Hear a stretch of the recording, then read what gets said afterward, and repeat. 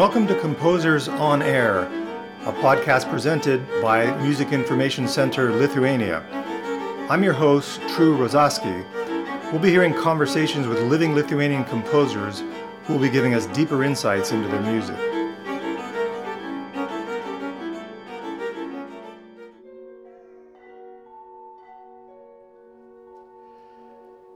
It was an absolute joy to speak with Rūta Vitkauskaitė about her interest in her audience, her commitment to her collaborators, and going very much in depth with her creative process, complete with all the challenges that come in it, the meaning of intention and the rigor of execution, also inspiring to hear about. I hope you enjoy this deep dive into so many aspects of a creative mind. Coming to us in a video chat from Scotland.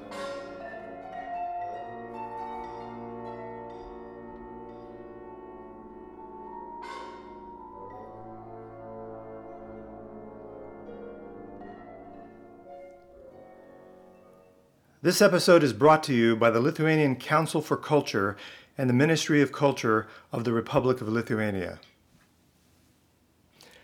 So I'd like to welcome you to this episode of Composers on Air, and I am so fascinated by all the things that I've learned about you, and there's so many things that I want to talk to you about. And the first thing I wanted to jump right in with was this idea of beginnings. It's something that I try to cover in most of the episodes, but I remember hearing a story where you were making a decision about whether to study something in particular, and you learned that composition was a possibility, and this was a very, let's say, immediate decision, or it felt very clear to you that that's the direction that you wanted your musical life to go in. And I wanted to understand a little bit more maybe what led to that. In other words, can you remember a time earlier in your life where you really felt this creative spark? Yeah, that actually brings some memories from before I was a composer, which is very strange to think about. But yeah, I went to specialized music school, Čiurlionis music school, and I studied violin as my first instrument and practiced it. And I think the aim of my studies at that school was for me to become an orchestral musician or soloist, violinist, professional musician. And I was very interested in music, and I was also very interested in science at that time. So I used to read lots of books about astronomy and so on, and considering maybe I should become a scientist and become a cosmonaut eventually and go to space.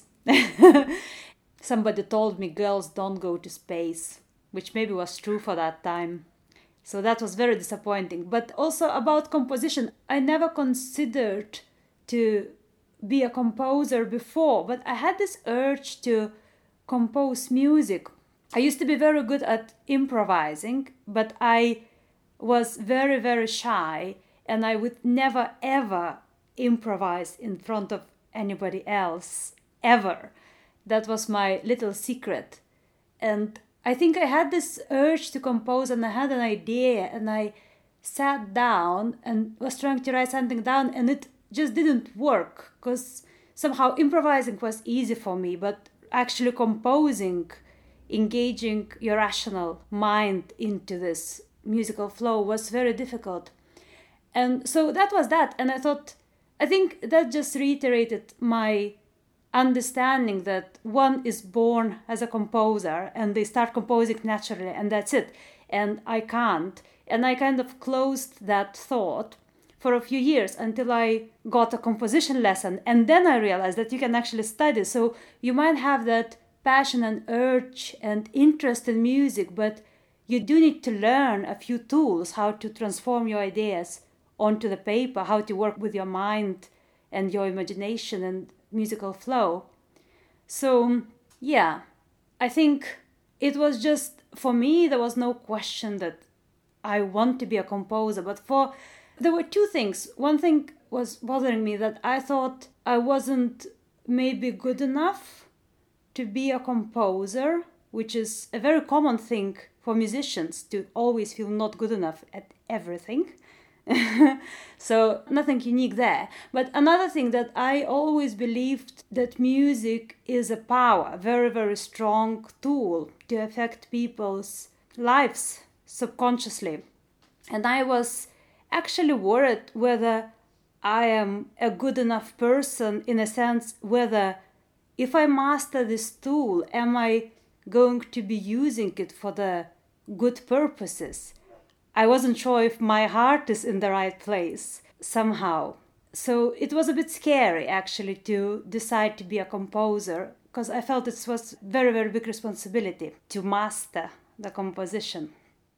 You know, improvisation is also this form of invention, and then you go into the formal aspect of actually writing it down. But you mentioned in your answer the idea of affecting subconsciously, and I was thinking about, often I can hear, say, a piece of music from a previous time in my life, and as soon as I hear it, the entire atmosphere comes into being, where I feel everything and I feel a complete sense of everything, even smells, details of memory, and this sort of thing. And I understand that you've also developed ideas around the collective unconscious, or Jung's work integrating philosophical ideas in your process. And of course, there's always stimulus for creating something, but what brought you to that interest and how did you connect it to your creative life? I actually, this interest into subconscious processes when composing came quite much later on. At the start of my journey, I was just writing music. It was just coming out. I was just writing it down, trying to do my best. Sometimes it would just pour out of me. Sometimes it was a hard work. But I think actually this interest into understanding what happens when I compose came when I moved to London. I started doing my own PhD research, doctoral research, which initially I wanted to do around spatial music, because that was I was working in. But I started to have more and more questions, as one does when one starts the research. And I was really bothered that I am trying to write about something that I am doing myself, and I'm not understanding what is happening to me when I compose music. So I really wanted to understand that. And I think there wasn't quite any kind of maybe precise description of what composers experience.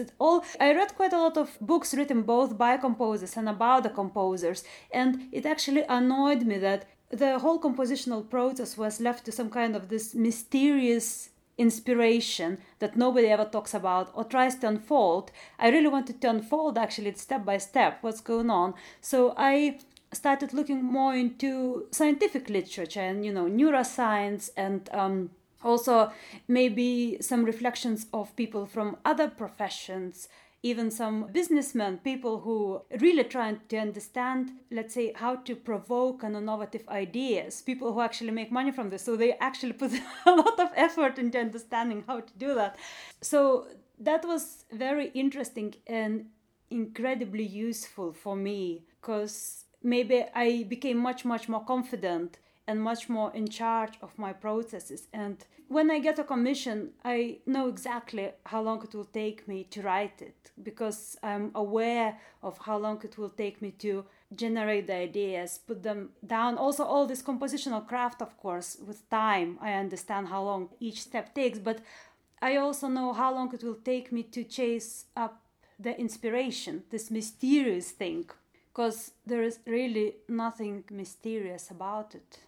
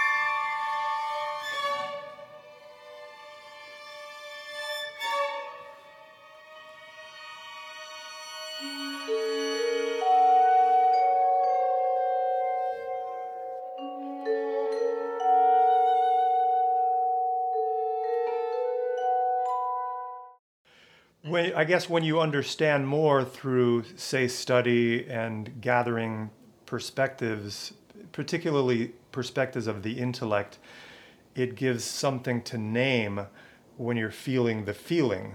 So when you sort of have the creative impulse and you're wondering, what is this mysterious feeling? What are all these subtleties? What are all these layers? What are all these colors in my mind? And then the more you learn about it, the more you connect and you understand it. So yeah, I can see that confidence really builds for you, for that feeling lost if you didn't have it, Because I think some of the process also might be without intellect, like when we talk about intuition. So intuition comes from somewhere also, but it's hard to name where that comes from. How do you see intuition coming into play? I work a lot with intuition. I think I read in one of the dictionaries what intuition is.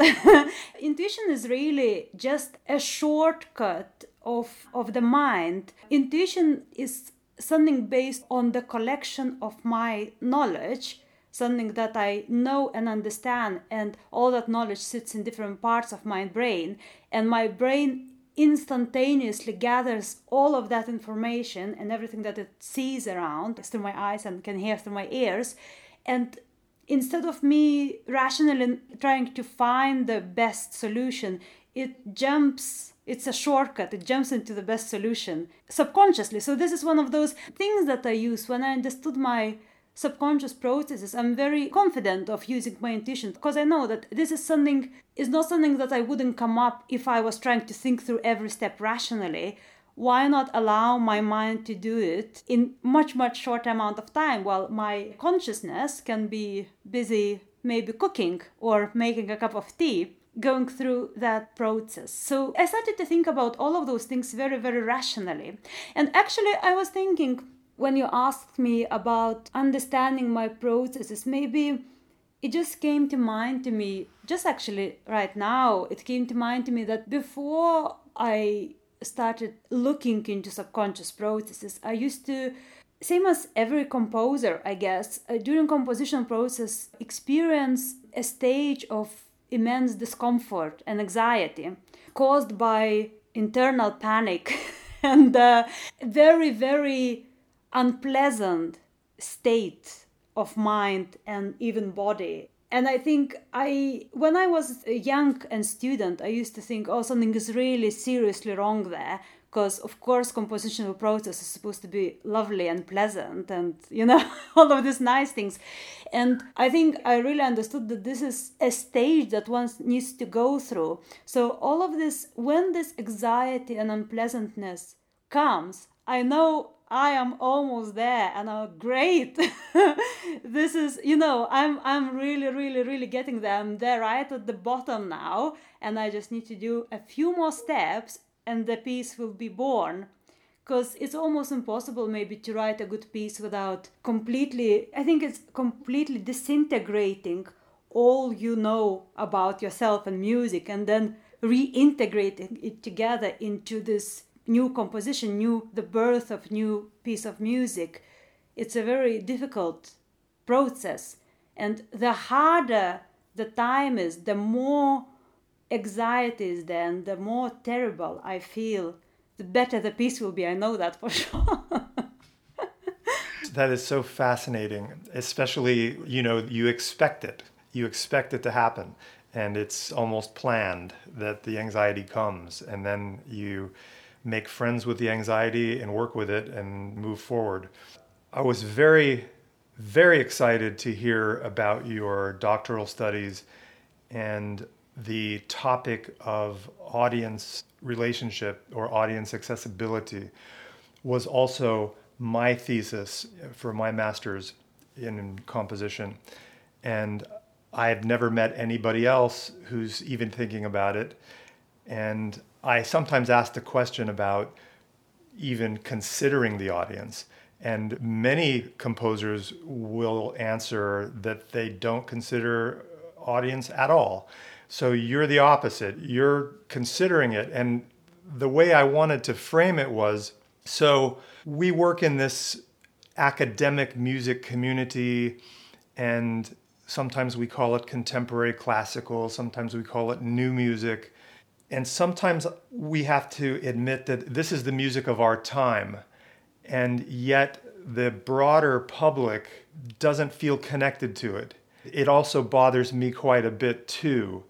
And I'm wondering, what is the big picture force of this work with audience consideration? Tell us what the work is about. Yeah, it's really good pleasure to meet someone who thinks about audiences, because you're right. I think composers might not consider audience, and this all comes, to my opinion, it all comes from the way composition is being taught, from the university education, really. If it been taught differently, people probably would consider audience much more. But there is this very clear composer, performer, audience division. Composers are taught, it's a little bit of a, I think, it's very much influenced by capitalistic thinking, and it's pretty much a business model. Everybody does their little job, and that's it. And then the system will function. And I work a lot in classical contemporary music world, and in a way, I actually appreciate that I only need to do this little job, and everybody else will do everything else. It can be very reassuring feeling from one hand. From the other hand, I also work a lot with communities in community setting, where music is being experienced, performed, and explored in absolutely different way. It's all about just being part of it, just participating and enjoying it. There is not so much pressure to show something to the audience. And if there is a concert, it's more or less a community event where everybody is having lots of fun. And if somebody made a mistake on the stage, everybody is having a little bit of a laugh. And this is all great. It's just this good feeling and energy. And I think I've been thinking about it a lot. And I actually feel that this distance of music from the audience is not very healthy, because I'm very interested in tribal music as well. And especially the way it's being composed with community. It's this community mindset that composes over generations and generations, that music that stays there. And the way to experience that music is to perform it. It's not designed for listening. And I think this experiential aspect, this participation in music, is very integral to music, and it's very, very important. And I understand that contemporary classical music quite often is really complex, which is important as well. It has to be, it has to. I don't think about music as a way of entertainment. I think music is something that is much, much bigger and much more important. And through music, people can understand subconsciously the world, the societies, yourself and others. It's a very great tool to actually explain and communicate the complexities of our world to each other. And this is what composers do. But the distance that being created between the new music and the audience is actually I think sometimes that doesn't allow the audience to read the message that in there, because the language is maybe too unapproachable, or the setting is too unapproachable. And I don't believe that music needs to be simplified. The complexity of music, new music, needs to be simplified for the audience. But I think audience sometimes need a little bit of a guidance to approach the piece of music. For example, some years ago, I was in London at Barbican. There was a big celebration of Brian Fernahau, and you can't find quite anything more complex than that. Very, very complex music. And orchestra, what they did before playing this extremely complex orchestral piece, I can't remember which one that was, but they actually spent, some time, big chunk of time before the concert, just playing bits of music and saying, listen to this. Well, this is one of the themes. You will notice it about 5 minutes into the piece. It's very important. Listen to this, listen to these instruments, listen to that. The piece is built of this and this and this, and just introducing moments of the piece. So when listener is listening, it's not a complete cacophony for them, and they know what to look forward to, what to listen to, what to expect, and much, much more enjoyable process of listening, actually.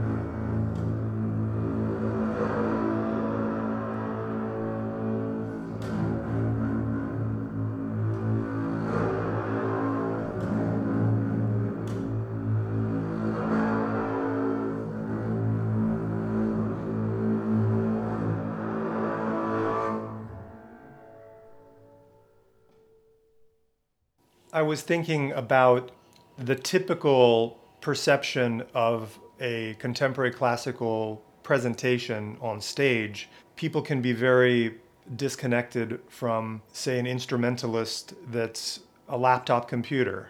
And that's something that I was trying to bring to light. And You, on the other hand, took it even a step further to challenge the audience. And I was thinking of this opera, this Confessions project. You actually blindfolded the audience. So you take the obvious obstacle that people have about accessing what they expect to access, which is somebody controlling an object in a masterful way. And then there's the object that they have no access to, which was say a computer. And then in your case, let's just go all the way. Let's just blindfold the audience. So I think it's a very, I want to say courageous, but also an aggressive approach to the risks of taking in something new. And also I was thinking, you have your PhD from the Royal Academy of Music in London, extremely prestigious from an international perspective. Did you have a challenge defending this topic to them? Yeah, it's interestingly, Royal Academy of Music in London is a very conservative institution. Nevertheless, they did invite me to do doctoral research there, knowing my topics and my background. And I think it was, for the research department, it was certainly very interesting what I was doing. I never had to defend myself to anyone there, because I think people were expecting me to do something quite radical like this. From the other hand, it was actually sometimes a little bit hard to connect what I'm doing to contemporary classical music world and people who are very, very, very highly trained to work in that one role that I just spoken about, either composer or performer or audience, so to say. And yeah, I don't really know how to answer this question. I guess when studying at the Royal Academy, I was encouraged, and I quite happily took upon myself to explore more maybe traditional score writing. It wasn't traditional in a way, but it's maybe for me at that point felt a bit more traditional way of writing the scores and perfecting my writing for instruments on the stave scale and notating music correctly. Because, for example, opera Confessions, the blindfolded opera, doesn't have a score at all. We composed it. There are 3 creators, so it's not only me, not only my credit. It's myself and composer Jens Hedman, who is electroacoustic music composer, and soprano Åsa Norgren, who also composed the opera. We all created it and we all performing it. So while there are written out some vocal lines for Åsa and lyrics, everything else is in our memories. We perform it entirely from memory because it's such a complex electroacoustic surround that to write it down, I wouldn't even know where to start to, really. There's lots of running around and playing and synchronizing with tiniest sound in the electroacoustic surround. It's very complicated, and we worked on it for a very long time. But maybe answering to your question about this radical decisions to blindfold the audience, it came to me at that time. I was still living in Lithuania and more working with audiovisual settings. And I love doing videos and working with visuals, really. I enjoy it so very much. But I started to see my own tendency of prioritizing the visual aspects, putting a lot of work on video, and then neglecting music. And the music would be less and less complex, more and more something just there to accompany the video. And I just felt I had to stop this because I wanted to work with music only.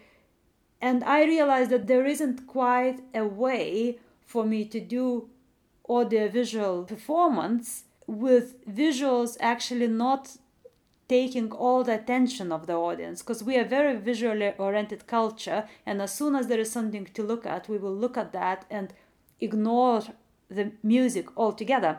So this is where the decision to blindfold our audience came from, that we didn't want people to look at anything, just listen. I almost went through the exact same process without that thought, but a lot of my colleagues were interested in multimedia and ways to connect their music to other mediums. And it seemed like a distraction to me. It seemed like they were spreading out their energies in different areas with their time, because when you work with video, you have to learn video and you have to understand what it means and other things. And I thought, I'm specifically going to stick with sound and music, and that's it. And I hated when somebody would assume, if I played them something that sounded like some type of classical music, they would say, "Oh, what's that from?" And of course, what they're thinking of is a film. And that also upset me. So I didn't like that either, because then again, you're putting your mind on some visual element and you're removing it from your ears and you're removing it from sound experience. Yeah, I think it's very important to really confront the public and invite them, encourage them to open up their stiff ideas and their conventional ideas and just open it up completely, just so some possibilities can come up.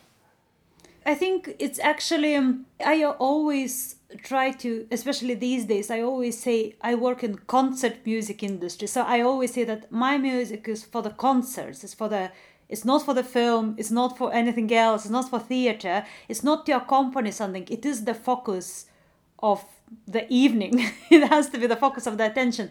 And I also think a lot about the power of live concerts where musicians perform and you get to see them perform. And while I don't really like the stage and the distance, I think it's amazing for the audience to be and watch somebody play and have this visual connection of somebody moving their hands and bodies and breathing and hearing the sound coming out of that action. I think this is very, very powerful. I keep saying this, but I read somewhere that we people can endlessly watch running water, burning fire, and working man, or woman, of course, for that matter. But I think this watching of somebody work on the stage, it's a very hypnotizing experience, and having that connection with music that's coming out. And therefore, I work a lot, as I said, in the classical concert music setting, just because I think this is brilliant and very, very important. And I, of course, would never wish to lose it for our humanity.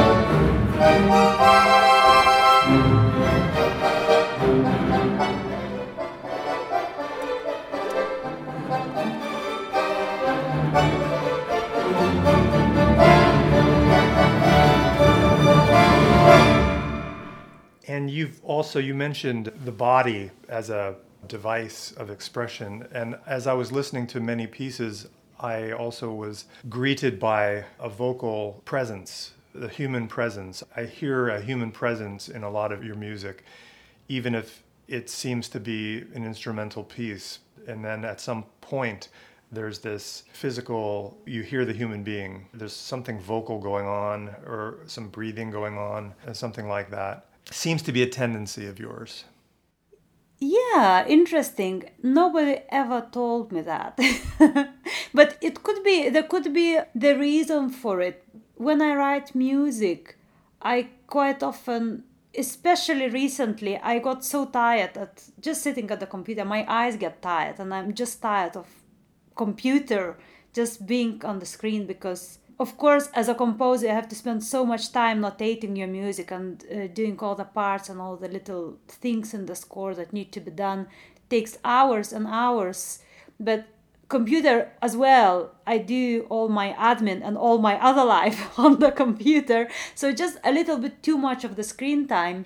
So I try to not work at the computer when I compose music for as long as I can, and I very often compose music on the instrument if I can get hold of it. For example, when I was writing the bass drum piece, I have a very bad bass drum from old drum kit, but I actually was trying to physically play it, and I think this connection of movement, I understand, of course I'm not fit enough to play instrument very well, but it affects the way I write music, the timing of it, the how long I will listen to one sound, how long it will take for me to move from one section to another, and also the intensity of music, because by playing an instrument I realize how quickly I get tired, and I know that I of course get tired much faster than professional musician, but I understand the physical effort it takes, so I try to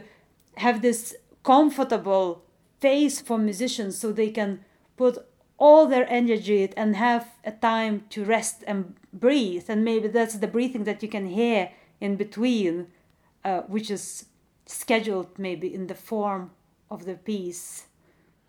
Often when somebody asks you what you do and you say, I'm a composer, do you ever hear anybody say, oh, really? What do you play? Which is not an answer to the question, but they always ask that question. And of course, you can say, well, I'm a violinist, but the point is, if you're a composer, it means you're writing for all instruments. And so maybe they can't understand that. They can't understand, well, how can you possibly write for instruments that you don't play? But then there are some people that want to get closer to the instruments that they're writing for. So do you find yourself really trying to spend time with the actual instruments? Of course, there are some instruments that I can't possibly handle. Like, for example, I can't play a single brass instrument. It's just complete mystery for me. So if I'm to write something for brass, I will work with musicians. And I do a lot anyway. I mean, even with a bass drum player. To write my bass drum piece, not only I spent lots of time with bass drum, but also with the three musicians actually at different times helped me to understand the instrument. And I think either instrument or instrument plus musician who can actually play it properly, yes, definitely. And I really, really enjoy that time. And I know composers who write absolutely fantastic, stunning pieces, really highly technically complex pieces, very, very good for instruments, without having a single conversation with musicians, by finding all the information in the books and on YouTube. But I'm never shy to admit that I'm not that person. I just go and ask questions, and I don't feel embarrassed at all that somebody with PhD from the Royal Academy doesn't know how this or that work. I think I just don't, and I think the easiest way is to go and ask. It would take me so much longer to dig that information out of the books, and I might never ever find it even.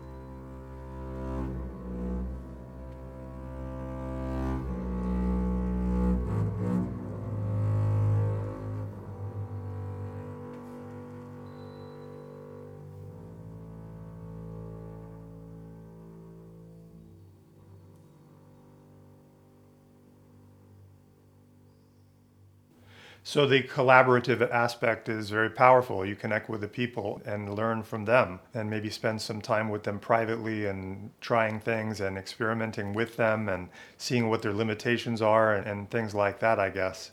Yeah, it's initially actually there is an interesting point that initially I used to, and I still do, I write pieces for specific people, and that's very important. For example, right now I'm writing a piece for a harp player, um, Joanna Doinite, and she asked me a while ago, and she asked me, how do you want to work? Do you want to just write a piece, or do you want to do it very collaboratively? And I asked, can we do it as collaboratively as we can? And so every stage of this piece was worked together. So the piece will be based around the onomatopoeic words from Lithuanian sutartinės, from the folk songs, which you actually mentioned to me before, because both of us have very strong interest in that, and that was just a meeting point for us. And the whole piece is developed in very strong collaboration with her. So it is a piece for a particular musician, and a lot of my music is actually. But lately I realized sometimes I actually write pieces for instruments. And for example, my violin concerto, which was just premiered. Yeah, I was just going to congratulate you on that because it's a recent performance in the festival. And I heard it was very successful and everybody loved it. And of course, this is an example of closer connection for you because, you know, you are indeed a violinist as well. So there must have been a stronger force there for that set of relationships. Yes, absolutely. Yeah, thank you. I'm still very, very happy about this. There will be 3 more parts to it. It's not finished yet. But yeah, the piece, I started writing it long time ago and thinking about it. And the piece actually has lots of elements from my other music that I've written for violin before, the highlights, you could say. And I can't really tell. This piece is not written for myself because I can't possibly play it, not very well at least. But it is really written for violin instrument. And then when Dalia Kuznetsovaitė, the soloist of the piece, came into the picture, we worked together. And lots of elements were tailored towards her as well. So it is a piece dedicated to her. And yet I feel that actually it is a piece, in my dedication I say that it's dedicated to my violin, the violin that I have for many, many years. Because it is really for the instrument. That particular piece is not for one or another person. Yeah, that's very interesting. So she played on your violin. No, she has. That would be really interesting. No, she wouldn't want to, and I probably would be a bit nervous about it. I think people, like especially string players, but probably any players, any musicians, have this very strange attachment to their instruments. And I have an attachment to my violin, and I let people play it, other people play it, but I do get extremely nervous about it. It's like I think that they will break it or they will not play it right, and then it will be broken. Yeah, it's also an intimate relationship. So it's like you're coming a little bit too close to my private matter. Surprisingly, I had another musicians who would allow me to play their instruments, but I think I don't know. I think it depends a little bit on the person, but I think each musician have their own their main is if you have a few violins at home, there is one that's your main violin that nobody else is allowed to touch. I guess that's how it works probably. So I was talking a lot about subconscious processes in composition and how I'm confident and understanding them. But this connection I can't quite explain, and I don't know what is there, but there is definitely something, some kind of spirit in the instrument that awakes when I play it, and I am worried that somebody else will scare it off and it will be gone from my violin. It's almost like this probably. And I remember when I gave my violin for a luthier to fix it because it hasn't been looked after for a long time and it needed to be refurbished. Yeah, we had that conversation about the violin and the spirit. He really understood that, and the attention and detail that he gave to the violin actually to sound again, to almost as if violin was a little bit ill and it needed that attention and care. Yeah.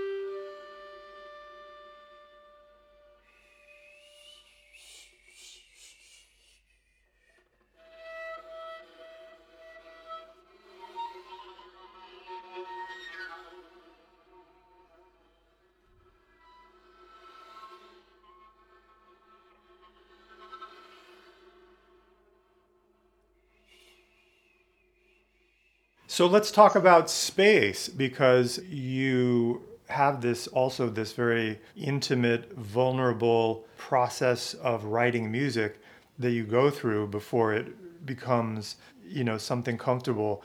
And do you have the same type of care for your space? Do you have a specific space that you care for, that you write music and work creatively in? Yes, I need a room where I can shut the doors and nobody to disturb me. I can get really anxious actually. I really, really don't like people coming in. And for example, I work at home a lot, and I share the apartment with my partner, and we have this agreement that when I compose and my doors are shut, he's not allowed to come in and offer me a cup of tea because I might stab him. It can be really bad. But it really is like this. It can be really, really intense for me, and it just because I can be so deep into the music, and if somebody offers me a cup of tea, I need to wake up from that state of mind, and when I come back to it, I lost half of my peace, and I just get really, really angry. But is the space itself dedicated space, or is it just a temporarily because you're working, you close the door and he's in the space sometimes too? I did have a room dedicated for composing, especially through the lockdown. It was my working room, my composition room.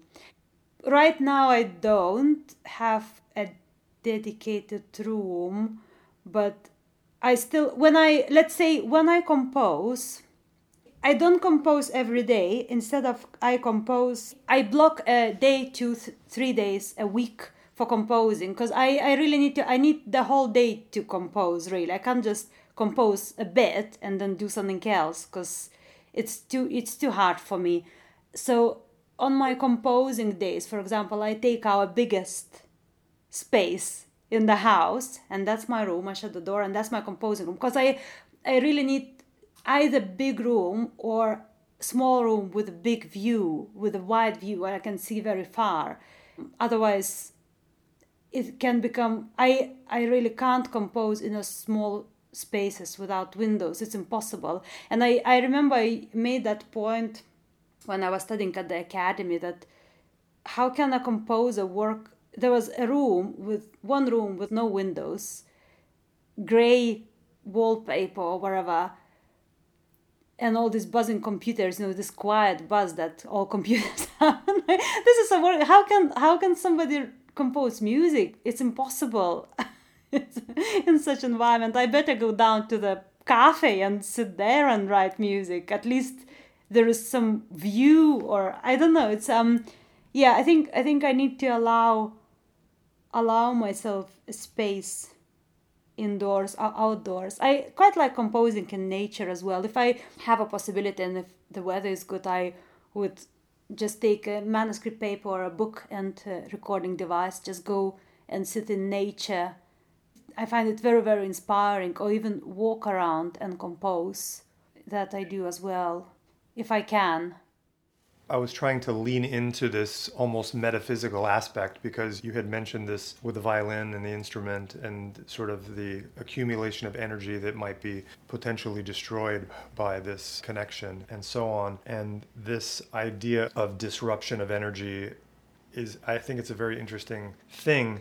And if you've ever walked into a room of an angry person, knowing that they're angry, you don't even have to see their face. You could just see the back of their head, but you feel it in the room. So if you feel something in the room, like anger, and I think it's a universal experience, people often share this experience. They call it, vibes, or, the air is thick, etc. It seems to have a time element to it, this association of this tension or stress or whatever's in the air. And so if that's true, which it seems to be true, then it seems that there must be a potentially long life for that energy to be in the space. And so I think that's why I was leaning into that so much, because I do think that for some composers, the space is really super sacred and don't even come in here ever for any reason. And I've learned to respect that for sure. Yeah, I think if I could, I would definitely have a space for composing. I also meditate, so I would have one room for meditation, one for composing, one for socializing, and different rooms for every activity. We actually sometimes laugh with my partner that we need 2 houses with lots of rooms to fit everything in. But of course, the reality was such that when living in London, I was living in all kinds of accommodations and rooms and moved around a lot. And I lived in one room which was like, I don't know, maybe 6 square meters with my bed, a bedroom and working and desk and everything.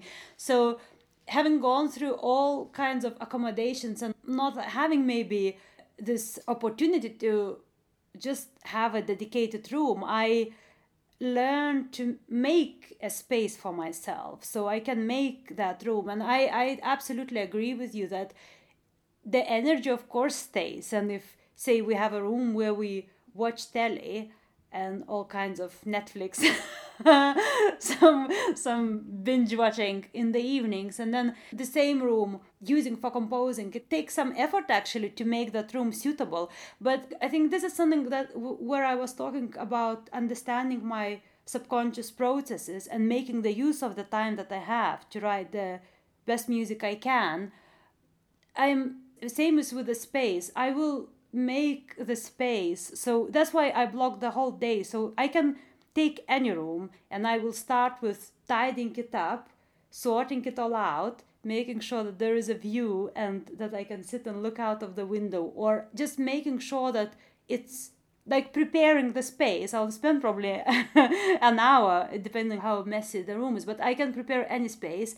And yeah, maybe in such way cleanse the energy a little bit that was there before, and then it's ready for me to compose. And then in the evening I wrap it up.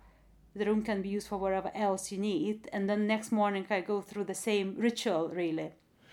Yeah, that's a wonderful word you use, ritual, rather than routine, because I think one could use the word routine and it's very different. You did mention that you're a meditator, and I didn't want to let that go. So I find it interesting that you brought that up, because I want to know how your meditation practice is connected to your creative process as well. Oh, yeah. I started meditating probably about 7 years ago or so. I really, really became interested in that. And so I do it quite regularly. And meditation is really understanding myself from within, and understanding with years of practice, I get deeper and deeper into understanding who I am and as a human being, and my place in the world and connection with the rest of the world. And of course, that affects my music enormously, because when I compose, I also dive so deep into myself.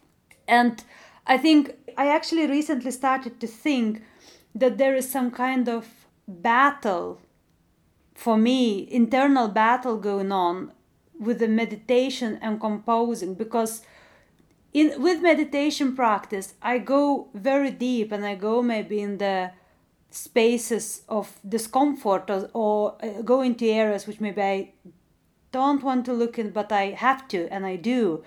And it's a very, I could say this is very controlled process for me, and it's a slow and controlled process. When with music composition, I let things happen to me, and I always feel like the deeper I go with meditation, when I compose, I kind of spike through this and go even deeper than that. And there's always even more. There is something for me to understand. And then with meditation, I kind of come to that place and find my balance in that place. And I think, okay, now I'm all grounded. Now I'll write the next piece from this space, from this feeling of groundedness. And with the next piece, I'm completely unbalanced myself. And and again, I have to do that work. And I think it's a bit of I kind of go with each meditation practice and composition, I go deeper and deeper and deeper into myself. And yeah, it's almost like as if with meditation I follow and explain to myself the subconscious processes of composing. And with composing, I kind of affect the depth of the meditation practice. So it goes hand in hand for me.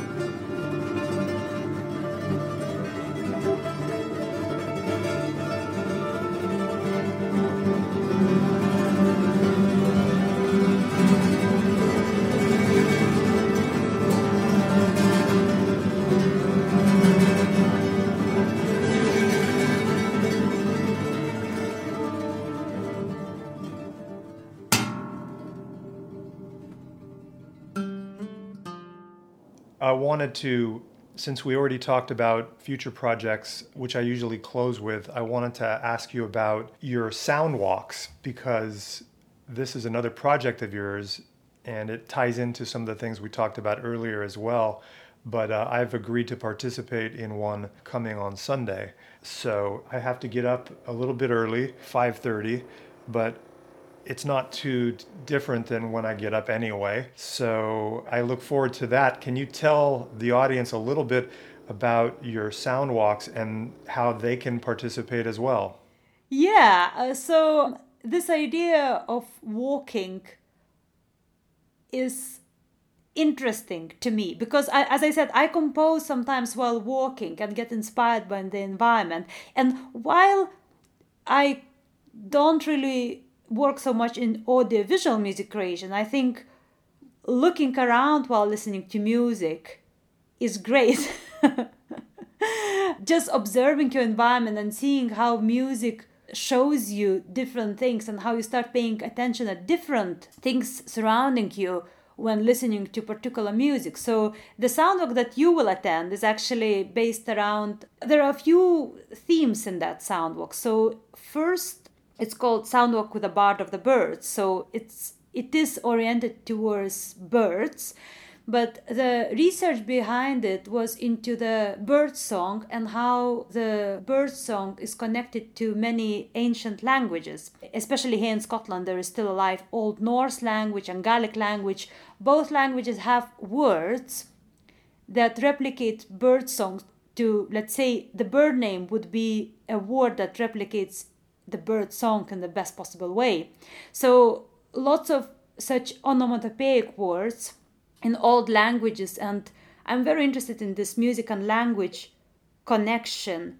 And I read one article actually which told that in our ancient brains music and language was developed because it was one thing, and then at some point language kind of moved into the specific area of the brain which is called the language center, while music activates the whole brain still.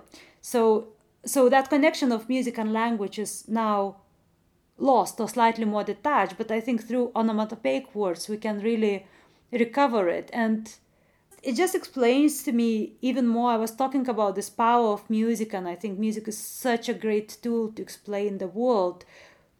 It might sound a bit cliche when I say music is the universal language, but I think music really originated in the sense, in that need to explain and understand the world as language does. But maybe we don't approach music in the same way anymore, but it's still integrated in our brains and minds. I really, really, really think so. So coming back to the soundworks, that was our research. So there are three composers, myself, Emily Doolittle, and Gemma McGregor, who wrote music thinking about all these things, and the poet Dawn Wood, who wrote poetry also thinking about such things. And our soundwork actually is unusual in a way that we designed it. Dawn, the poet, is also a professional hypnotherapist. So she used her knowledge to create a route which you can take from your home and walk in any area. And the way we design the text and instruction and the guidance for the route will work for anyone, anywhere, really, independently what speed you walk and what area, is it nature or is it a more industrial landscape you live in. And yeah, even though instructions you will hear, they are quite specific. So without giving too much away, I see I have some homework to do. I look forward to doing that as well. I also wanted to acknowledge so much of your success of late, and also all the awards that you've received. I think you've won the Orchestral Composition of the Year for the Lithuanian Composers Union something like 5 times, and all the collaborations of all the ensembles that you're working with all over Europe. And it's just been a real pleasure to speak with you today. I really, really enjoyed it. Thank you so much. Thank you very much. It was really interesting to talk to you, and thank you for actually I'm so glad to hear that we have so many overlapping areas of interest as well. That's really nice.